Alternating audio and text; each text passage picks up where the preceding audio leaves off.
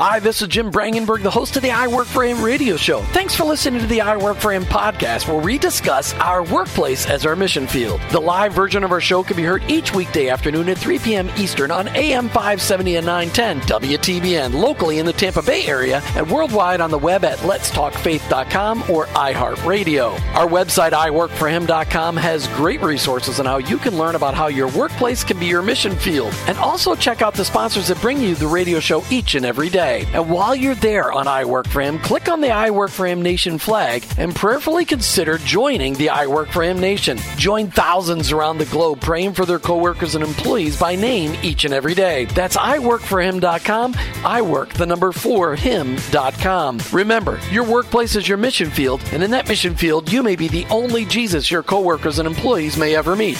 Thanks again for listening. I hope this broadcast will make an impact on your life so that you'll never look at your workplace the same again.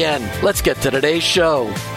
You've tuned into the fastest 1 hour in Christian talk radio. Thanks for tuning in to I Work for Him today. As you're listening to us on many different ways, iTunes is one of those ways you can listen to a rebroadcast. Maybe you're listening on Red Nation Rising. Maybe you're listening live on the radio on AM 570 or 910. Today, we've got the privilege of broadcasting out of the Salem Studios in Orlando, as we have a very special guest in studio. But I'll just wait a minute to introduce our guest. Here's the challenge. Are you looking at your workplace like your mission field? As we head into the weekend, did you take any opportunities this week to focus on the people that God has surrounded you with? Are you looking at them the way God looks at them? Have you taken the I Work for Him Nation challenge? Start praying for your coworkers and employees by name each and every day. Go out to iworkforhim.com, click on the I Work for Him Nation flag, and join the nation. It's not a club. This is a nation of people that are praying for those people that we work alongside each and every day.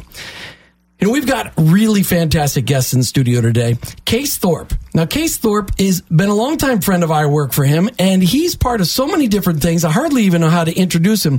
But his latest and greatest, the biggest thing, we're connected on the Made to Flourish movement, which on I Work for Him we've talked about many times, Made to Flourish.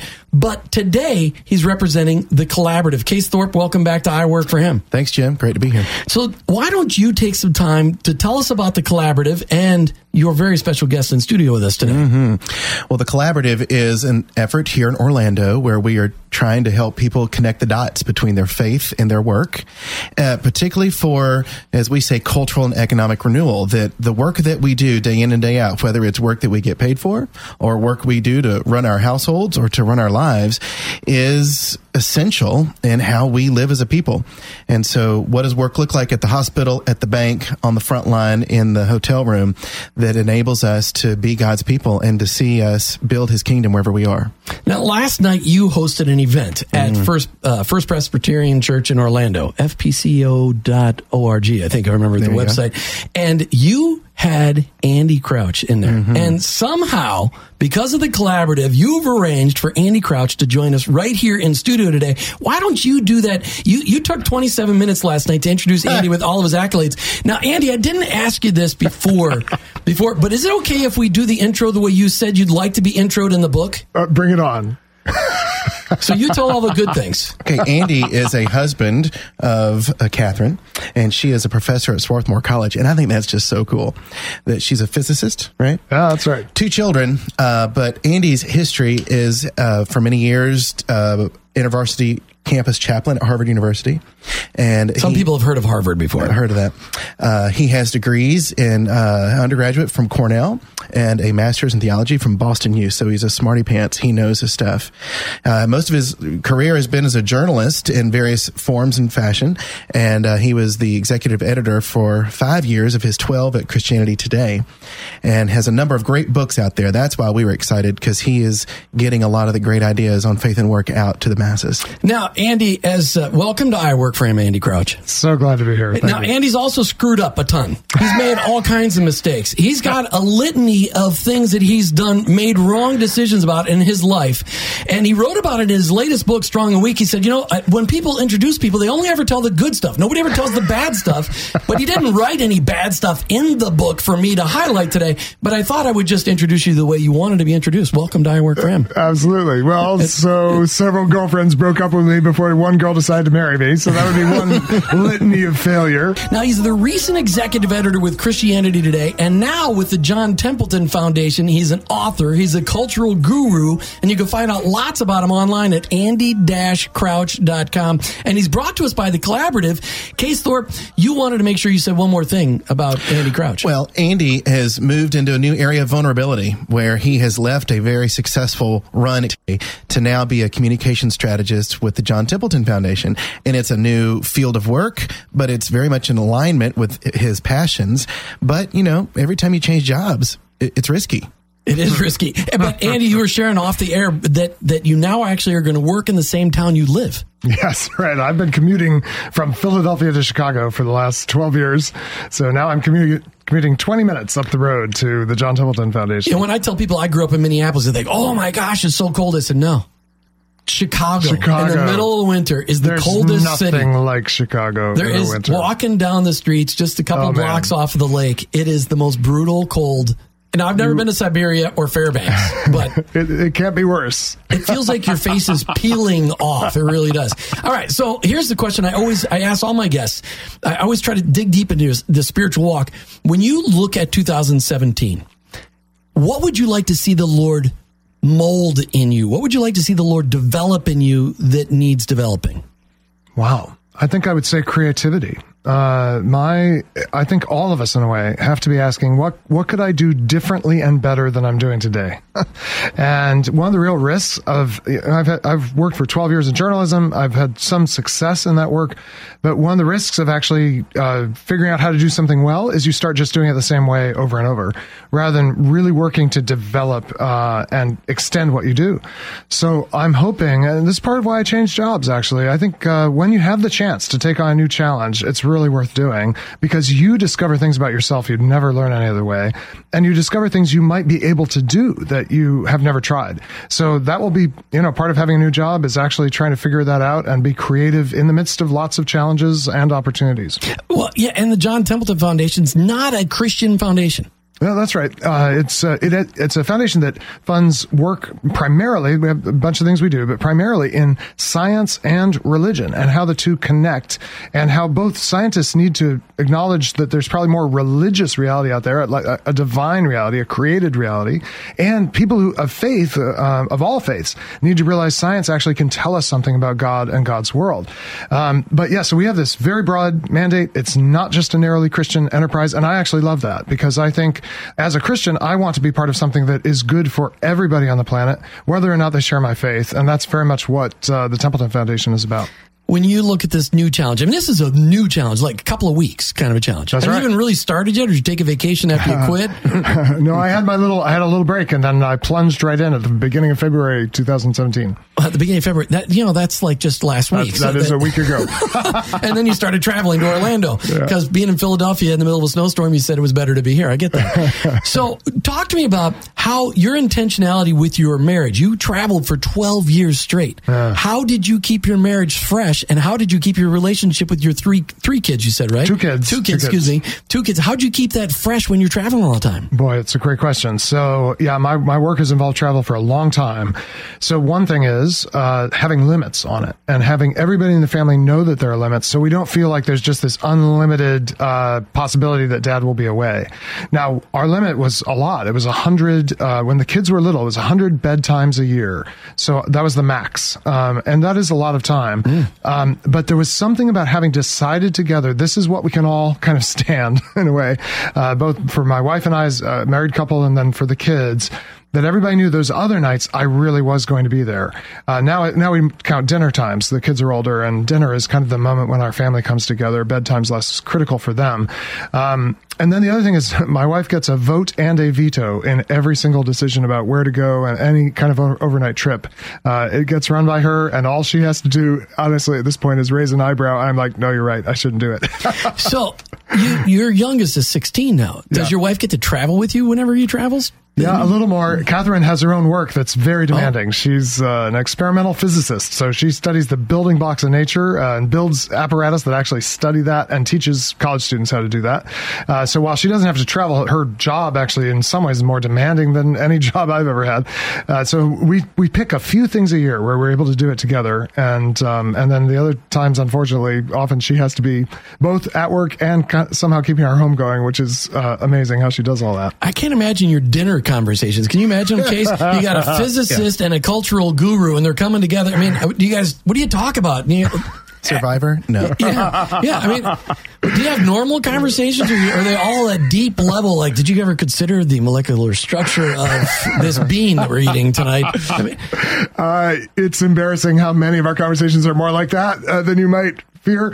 But actually, some nights it's a lot of what you need to talk about around the table is actually relationships, right? So it's the kids' relationships at school. It's Catherine's and my relationships at work. It's ultimately about people.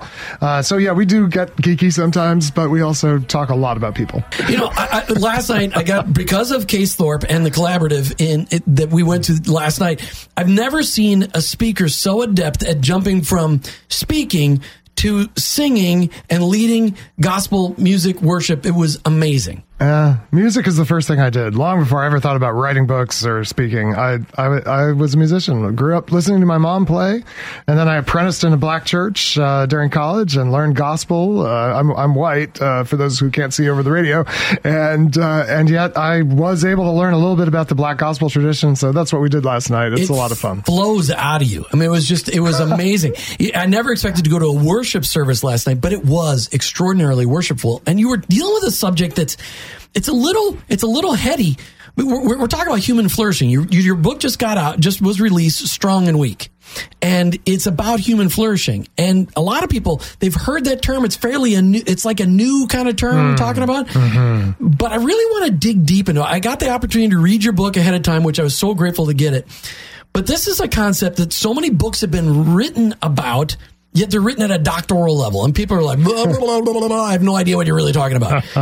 Yet this is the essence of what God created us to experience. Yeah. I mean, it was what he had in mind in the garden that we so very, very well destroyed. Yet he has given us the ability to flourish. And Case, I just want to draw you into this for a second. You brought Andy to Orlando to talk about flourishing. Mm-hmm. Why is that concept so important that people understand it? Because Andy, how many people, you've spoken in front of how many groups in the last several days? Oh gosh, I have surely lost count. It's been amazing though. I mean, been amazing to be in the city, I have to say. Well, there's Orlando is an amazing time. People don't realize, people think Orlando, they think Mickeyville. Well, Mickeyville is really not in Orlando. It's actually out past Kissimmee.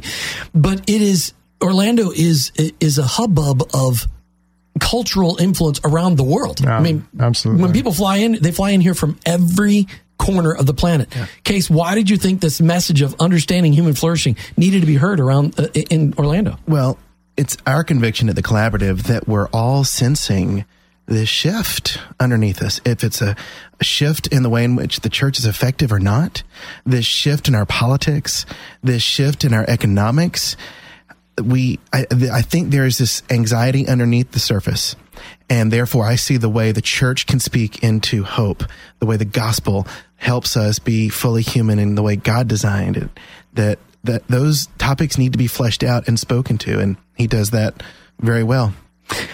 Andy, when I met you last night for the first time, and I mentioned to you that I have this young man that I've been feeding my life into for the last several years, and he goes, "That is so cool! You're gonna have Andy Crouch on. He's like the Malcolm Gladwell of the Christian cultural worldview." And when I said that, you laughed last night, and I'm like, "But I had no idea who Malcolm Gladwell is."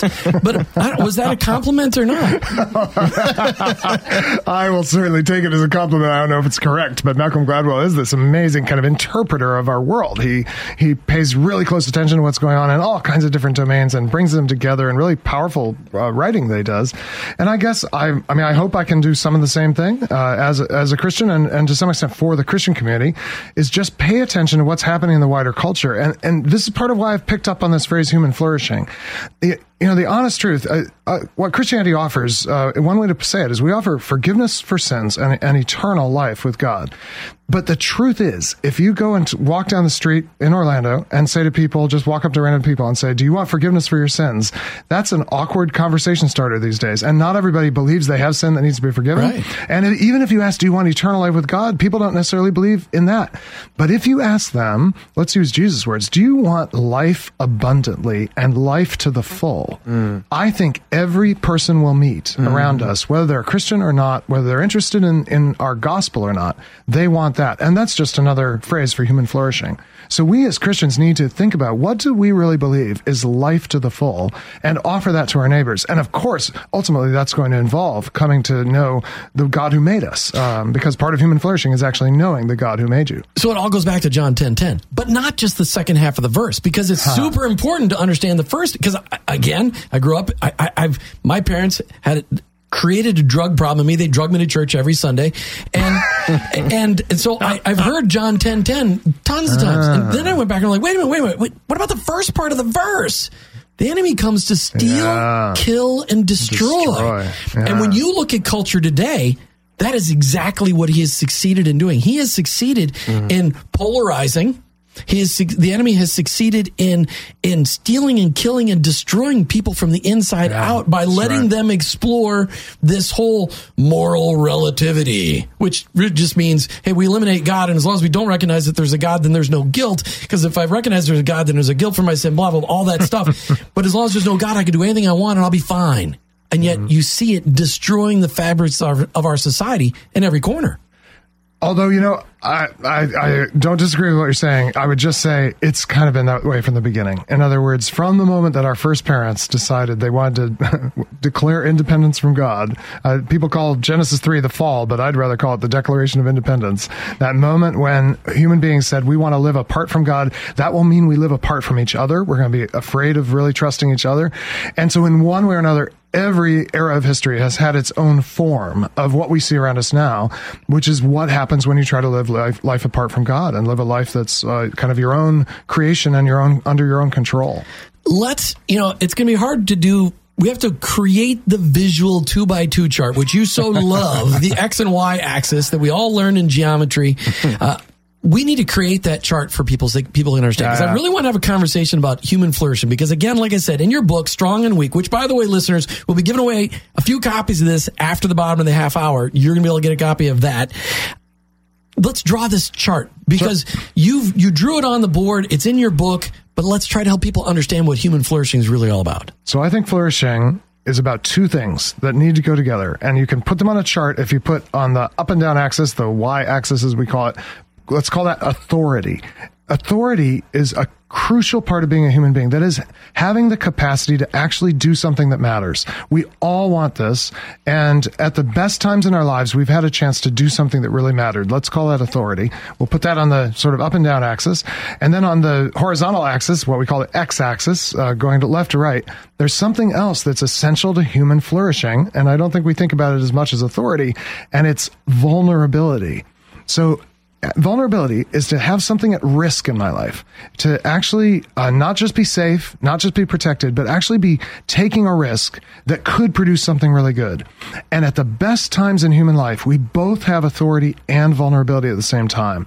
So when I draw this chart, if you go up and to the right, you're high in authority, you're high in vulnerability, you're up in that right corner of that chart. That's what I would call flourishing. It's when you really have something worth doing and it's asking you to risk something. So for me, as a father, this is what parenthood is about. I have authority in my kids' lives, sometimes more, sometimes less. Well, you have a 16-year-old, your youngest, you have very little authority right now. Like at minimum. Right now, you're pretty stupid. Yeah, but it'll come back. Yes, it does. But we all discover when you become a parent how much vulnerability there is in being a parent. And that's actually essential. That sense that, my goodness, when my daughter walks out of the house, a little piece of my heart is going out the house with my daughter. That vulnerability equips me to love her, actually equips me to take risks for her.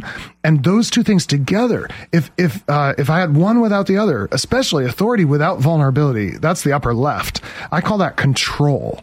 And that often we seek that in our relationships, in our workplaces. We look for a way that we can have authority but not have any risk. That's actually very dangerous. And this is why teenagers rebel when their parents try to have control in their lives. The kid knows that's not actually good for them. So my job as a parent, but also my job in every job I do, is to try to have actually as much authority as possible and as much vulnerability as possible at the same time. Why is this, this is a faith and work radio program. And so we're always talking about the fact that our workplace is our mission field. And in that mission field, you and me, we may be the only Jesus our coworkers and employees may ever meet. Yeah, for sure. So if that's the case, why is it an understanding of flourishing, human flourishing is so important for us as we reach out to those people that we work alongside? Why is this understanding so important? Well, here's one way to think about it. I mean, I may have chances for people to actually have a conversation about Jesus with my coworkers, and that's a great opportunity. But that's a very small amount of the workplace, and that's not my job. That's not the thing I'm there to do. What I'm there to do is actually be a human being alongside other human beings, and the most exemplary human being who ever lived, the most amazing human being who ever lived with Jesus was Jesus Christ, and he lived with incredible authority and incredible vulnerability. He was always open to risk. He never wanted to just retreat to safety or play things safe. And so if I want to be Jesus in my workplace, yes, I can talk about him, but mostly I have to live the way he lived, which is actually to have a lot of capacity to act, that's authority, and also take risks at the same time. And the beautiful thing about this is when you live that way, it actually gives other people the chance to flourish as well. When I try to live in that other corner that I call control, where I'm trying to not take risks, that actually shuts down other people and prevents other people from flourishing. But when I take risks alongside my coworkers, maybe we've got a really difficult job to do, we do it together, we take a risk together, that actually, at the end of that day, everybody feels like they did something worthwhile and they were part of a really important team. But it's with that kind of an attitude in a workplace, it almost creates a sucking force where people are like, I want to know. Andy is sucking me in. I have no idea what's going on in his life, but whatever he's got, I want to know more. He keeps talking about this Jesus, but is that why he's doing this vulnerability? It creates a sucking force. Now, that's not you're a cultural guru and your wife's a physicist. Technical term. The sucking force. Well, we could talk about black holes, but it's not a black hole because it's a positive sucking force. That's right. I think that's right. And I think that when we experience that, we feel like we're coming alive. And I think whenever that happens, people are being drawn closer to their maker, because this is actually how God is too. God has all authority in the world, but God opened himself totally to risk in creating us human beings and giving us this world to take care of, which is what our work is all about, taking good care of the world that God gave us. So inevitably, if we live this way, I think people will start to ask, what's the source of that life? Why does that make so much sense? What I love about what I've written about in this book, Strong and Weak, I write about as a Christian, and I use some Christian, frameworks in the book, but it's really something every human being has experienced. We've had moments when we were really flourishing, but we've had moments when we're really suffering. By the way, that's down and to the right on the chart. That's when you have vulnerability without authority. And we've all lived this. And when we see it lived the right way, the healthy way, I think it awakens in us a desire for God. Case Thorp, it's because of you and the Collaborative. We've got Andy Crouch on I Work for Him today. Why don't you talk to the audience about the Collaborative? Because this is something that really should be, the Collaborative is something we want to reproduce across the country. We hope to see that happen and see it happening in another ways. Not that we're going to make that happen, but we're convicted that in Orlando, we've got some cultural and economic renewal to do. And our best way of going about doing that is to help folks connect those dots between their faith and their work. So we've got a number of programs that attempt to do that on our website. We try to create our own content and curate others so that folks can read and see videos and get inspired and these sorts of things, even in this medium. And we hope to get people in front of not just national thought leaders like Andy, but even like we had an event with Mayor Dyer, 6 questions that we put before him as the Christian community to say, you're an influencer. How can we learn from you and how can we be better Christians? It's a fantastic thing. What I love about the Collaborative is that you've got so many different parts of the community and the culture working together. And that's what we need to have happen. And Christians should be leading that way. as Christ followers, we should be leading that collaborative effort in every community. Well, somebody said to me, Case, in 10 years, if the collaborative is still here, what do you hope to see? And I said, I'd love to see 10 Lift Orlandos. Lift Orlando is an attempt around the Citrus Bowl, now Camping World Stadium, to revitalize that neighborhood. That was a free plug, by the way. For Camping World. Yeah, well, I'm waiting for the check. That's why I said it was a free plug. Yeah, free plug. But there's a group of Christians who are trying to revitalize that neighborhood without gentrification, to say to the residents, you should benefit from this asset. And so, not that the collaborative is going to make this happen, but I hope we're able to touch lives of leaders that will go to their own neighborhoods, their own context, their own institutions, and say, this flourishing can happen and should be led by Christians. Just for my audience to know, I have no idea what that word means either. Gentrification, what does that mean? Where a neighborhood does get redone and remade and all beautified, and yet nobody can afford it that originally lived there. Right. So you've got wealthy moving in and the local neighbors get pushed out. But can that be done without pushing them out? I can't thank you enough for allowing us to share Andy today, and so thankful to the collaborative. Andy, when you look at the cultural rifts that have really in the last 8 years exploded. Now, the media has done some of that explosion, but when my interactions with other parts of our culture is that all they did in the last 8 years bring to the surface things that have been boiling there for a very long time, but we just were unaware of. You had the privilege in college, like you said, to learn. You got to play piano in a black gospel church when you were in college. Last year and a half, I think you said, at Cornell, right? Yeah, that's right. Cornell, not the one in Iowa, the one in New York, the big one, Cornell. Did you know there's a Cornell in Iowa, too? Yes, we hear about it. Like corn. And they hear about us. That's right. And they're different universities. I drove by that other one last week, so the one in Iowa. When you look at the opportunity the church has to bring about human flourishing and understanding what Jesus really meant when I came to so that you might have life and live it to the fullest. We need to understand your 2x2 chart, though, where people need to understand what it means to live with authority, and full vulnerability, because we have so many people living in our society, which you put in your bottom right part of that 2x2 chart, suffering. Yes. Where people live with total vulnerability but zero authority. Yeah. And that's what a lot of our community, certainly our black community, has lived with for a couple hundred years, maybe longer, probably longer. And yet all we've done as a government and a lot of churches is throw money at it. Yeah, that's right. And, oddly, one of the most damaging things you can do when someone is living in that corner where they have all kinds of vulnerability but no authority is just to give them stuff, money, or even worse, kind of handouts of food or whatever, because that actually does not address the basic problem of being in that corner, which is I lack authority. I lack dignity. There's an amazing story told by a guy in Atlanta who was part of some really well-intentioned efforts to help communities that were very impoverished. And they were running these Christmas gift programs where wealthy people out in the suburbs would buy Christmas gifts for families in the inner city. And he went on a visit to a house to hand one of these baskets of Christmas gifts to a poor family. And as they got to the front door of the house, they saw the back door open and a man walk out and walk down the alley behind the house. They asked the mother, who was that? She said, well, that's my husband. Well, why did he leave just when we arrived? She said, he's so ashamed that he can't afford to buy presents for his children, and that instead you are providing presents for his children.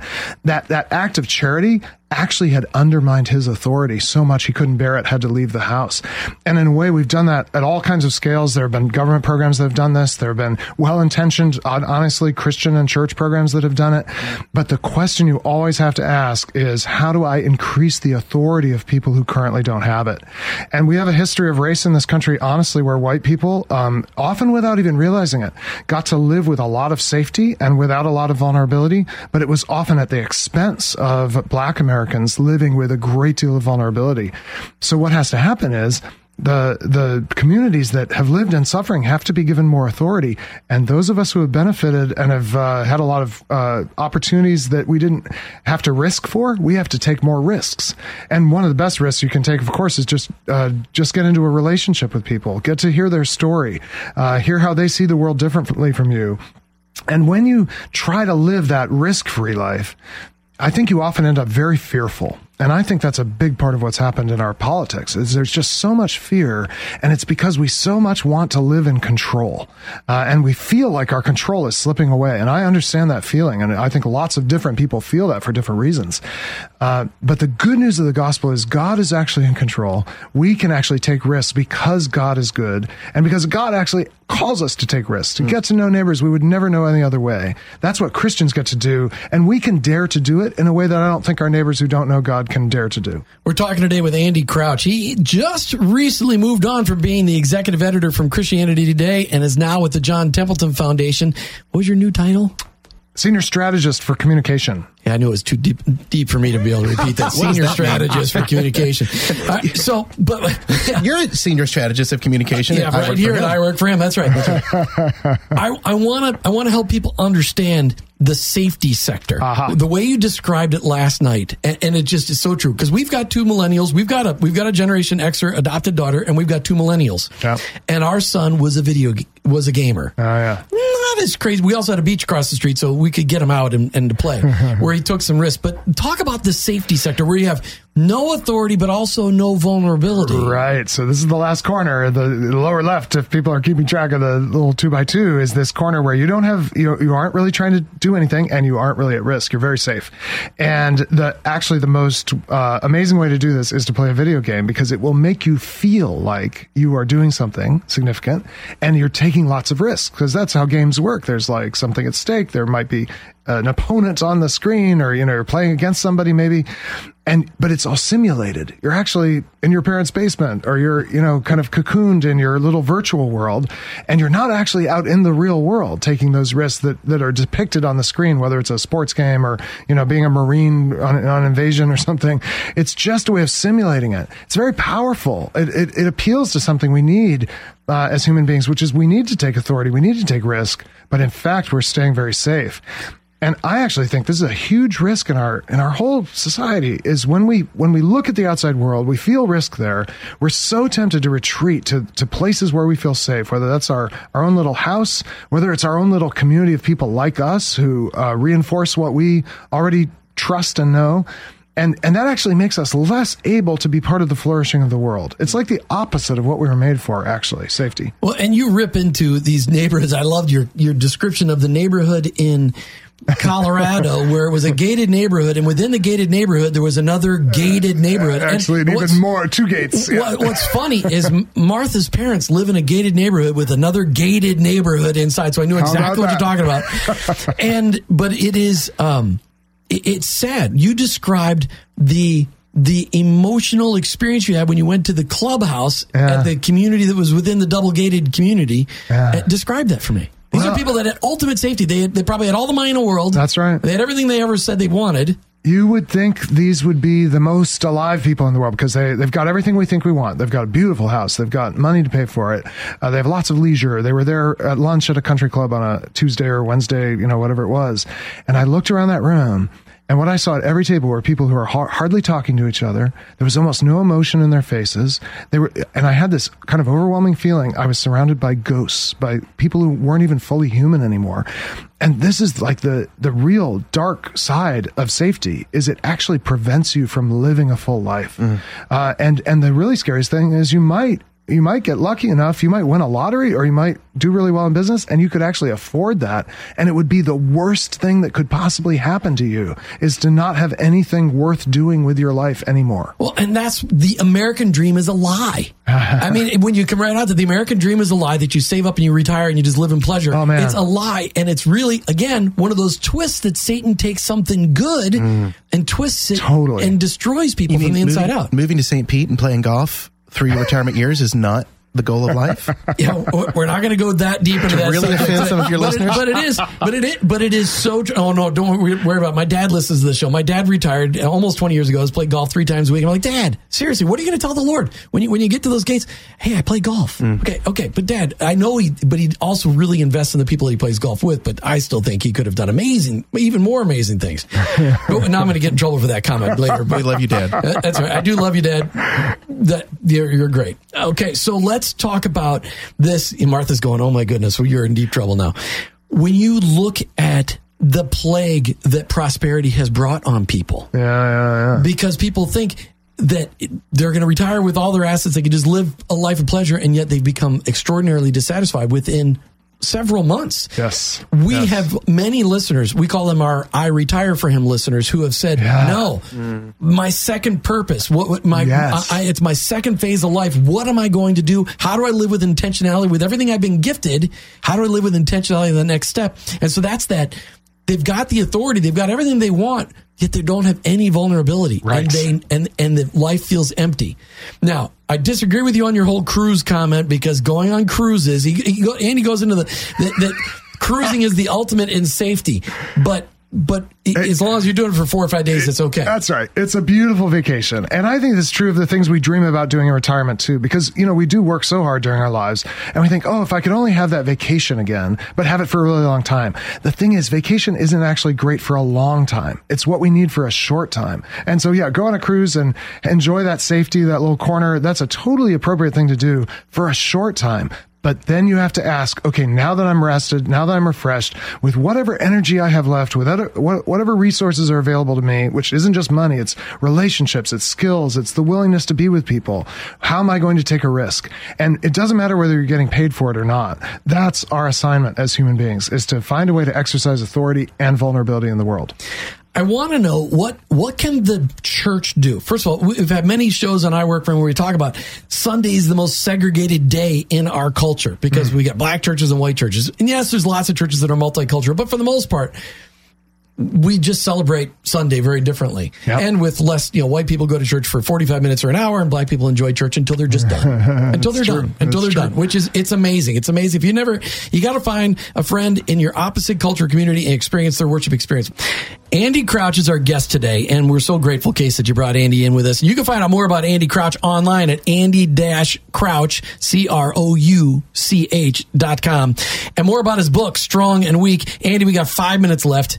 Talk to me about what the church can do specifically to address this level of vulnerability which brings suffering. Well, here's what I think every church needs to do. It needs to give people hope, because hope is what gives us the confidence to risk. So the most important thing that happens is we preach the gospel. We preach the good news that you are loved, known, saved, forgiven, sealed. And that gives us then the courage to do, I think the next thing the church can do is figure out who's most vulnerable in our community, and how can we get to know them first as people and then increase their authority. And that's a little different from asking, how can we help them? That's a question that says we've got the authority. But the question is, how can we increase their authority? So the wonderful thing about the church is it can call people together in a way that almost no other institution can. Like, if I don't have kids in my school district, in 2 years my kids will be grown, now my school district really won't be able to reach out to me in any way. But the church could reach out to me. The church can reach out to anybody and say, we want to come alongside you, learn about what's missing in your community, and help. And then call our members to take risks. That's the basic thing. I think the church needs to give us the knowledge of who we are in Christ, and then call us to take risks everywhere we go, workplace, community, school, and just our own neighborhoods. Well, and those risks are reach out to people that maybe are out of your comfort zone. Absolutely. That is the risk. But it's not just, it's being a friend, being vulnerable in a relationship. That's a big risk. And we have created such a cultural divide in the church that's something that's got to start. Jesus was so good at breaking down cultural barriers. I mean, he's talking to a Samaritan woman who'd been married 5 times, living with the 6th guy 2,000 years ago. That was as radical as it could be. Exactly. All right. So we got a last question. You said in your book that the ultimate leader experiences full authority and full vulnerability, but he needs to experience the 2 sectors that have missing components. Explain that concept. Yeah. So, to be a good leader is to realize the cost of ending up in the wrong corner of that 2x2. That is, if you end up in the realm of control and you don't handle that in a vulnerable way, you will do a lot of damage. I mean, that's what a bad boss is. It's someone who's seeking control. You can never really have it, but you can sure try to get it, and you can do a lot of violence, sometimes literal, but often kind of spiritual or emotional violence to people. And then the really good leader actually goes to the place none of us would want to go, which is the place of suffering. That's that place of vulnerability without authority, because only when you've truly experienced that, 2 things happen, I think. One is you just developed compassion. It's, you know, what it is to be a human being is to be vulnerable and sometimes to suffer. All of us have experienced that. And good leaders have gone there. They don't insulate themselves from it. They actually go there. And then a good leader also shows that you can even go there and, in a sense, rise again. This is what Jesus Christ did. He went to the most vulnerable place. Death. And exactly, where no authority. And yet, by the power of God, he was raised up. And if that happened for him, that can happen for me. And that means that I don't have to fear sacrificing anything, even my life, because God will hold it. And the best leaders know that, and they've lived that in some way. You just made me realize something. That's the power behind Undercover Boss. Oh, it is. Because that show brings me to tears every time at the end of the show, because that leader has gone through a transformational experience because he or she went to the bottom rungs and suffered and became extremely vulnerable. Andy, how do you do it if you don't have a TV show? Believe it or not, it can be done without the TV cameras running. Okay, that's a good question. That's what Case is asking. How do you be vulnerable? If you're already a leader, how do you become vulnerable to your people? Well, I can tell you there is no workplace, there's no school, there's no home where there isn't suffering that hasn't yet been really faced, where there's something hard that has to be faced, and the best leaders are willing to really face it and suffer it themselves. And it could just be a history of people not keeping their promises. It could be worse. It could be a history of cover-ups or exploitation. It could be a bad boss who preceded you, if you happen to be the boss, but the guy before you was really unfair to people. People still bear the wounds of that. The great leaders actually sense that, and they go there and they care for people in that. And that's what it takes, I think, to really, really be great in the way Jesus was great, is go to the hardest places, because Jesus did that. Andy Crouch, thanks so much for being an I Work for Him. Absolutely a pleasure. Thank you, It was a lot of fun. Case, thanks for arranging this. It was great. As we come to the end of another I Work for Him radio show, thanks so much for tuning in today. And if you want to find out more about Andy Crouch, you need to be following him as he gets involved in this John Templeton Foundation as a strategic... all of those titles that he had, the strategic communications person. I should have written it down. Find out more about him online at andy-crouch.com, andy-crouch.com. I'm sure he'll keep that updated. If you want to get a copy of his book, Strong and Weak, if you really want to understand what the Lord intended for humans in flourishing, that's a book you got to read, Strong and Weak. Thanks for tuning in to I Work for Him today. Just recognize your workplace, it's your mission field, but ultimately, I work for Him.